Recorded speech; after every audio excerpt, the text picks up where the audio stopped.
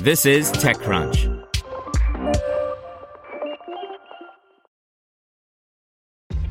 This episode is brought to you by ShipStation. You know, some things take a lot of work, like sending little robots to far-off distant planets. And just as that's challenging, so too is running a successful e-commerce business, especially when there's so much to do. So I want to introduce you all to ShipStation. Now, I love using ShipStation because of its easy-to-use dashboard, which makes managing orders and printing labels a breeze and super smooth. Oh, and the customer service is just out of this world. It's exactly what you need to help grow your business. Sign up for your free 60-day trial at shipstation.com/technews. That's shipstation.com/technews. BigCommerce files to go public by Alex Wilhelm. As expected, BigCommerce has filed to go public. The Austin, Texas-based e-commerce company raised over $200 million while private. The company's IPO filing lists a $100 million placeholder figure for its IPO raise, giving us directional indication that this IPO will be in the lower and not upper nine-figure range.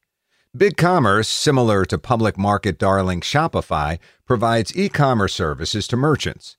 Given how enamored public investors are with its Canadian rival, the timing of BigCommerce's debut is utterly unsurprising and is prima facie intelligent. Of course, we'll know more when it prices. Today, however, the timing appears fortuitous. The numbers. BigCommerce is an SaaS business, meaning that it sells a digital service for a recurring payment.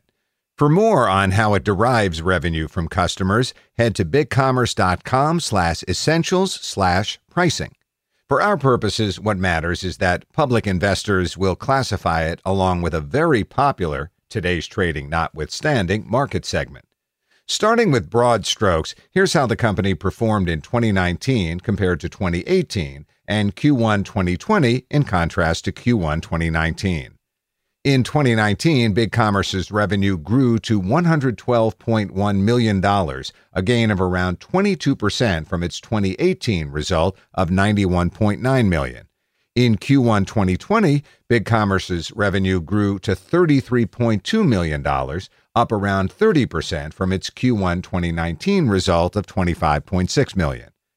BigCommerce didn't grow too quickly in 2019, but its Q1 2020 expansion pace is much better.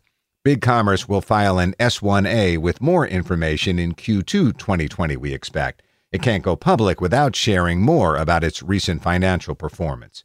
If the company's revenue growth acceleration continues in the most recent period, bearing in mind that e-commerce as a segment has proven attractive to many businesses during the COVID-19 pandemic, BigCommerce's IPO timing would appear even more intelligent than it did at first blush.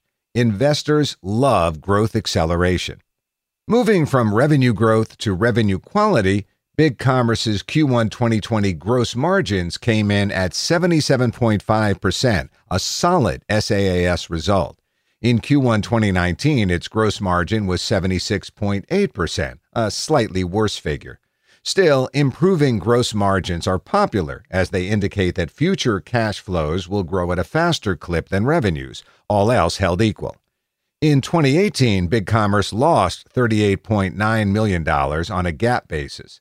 Its net loss expanded modestly to $42.6 million in 2019, a larger dollar figure in gross terms, but a slimmer percent of its yearly top line. You can read those results however you'd like. In Q1 2020, however, things got better, as the company's GAAP net loss fell to $4 million from its year-ago Q1 result of $10.5 million. The BigCommerce business is growing more slowly than I'd anticipated, but its overall operational health is better than I expected. A few other notes before we tear deeper into its S-1 filing tomorrow morning. BigCommerce's adjusted EBITDA, a metric that gives a distorted, partial view of a company's profitability, improved along similar lines to its net income, falling from minus $9.2 million in Q1 2019 to minus $5.7 million in Q1 2020. The company's cash flow is, akin to its adjusted EBITDA, worse than its net loss figures would have you guess. BigCommerce's operating activities consumed $10 million in Q1 2020, an improvement from its Q1 2019 operating cash burn of $11.1 million. The company is further in debt than many SaaS companies, but not so far as to be a problem. BigCommerce's long-term debt, net of its current portion, was just over $69 million at the end of Q1 2020.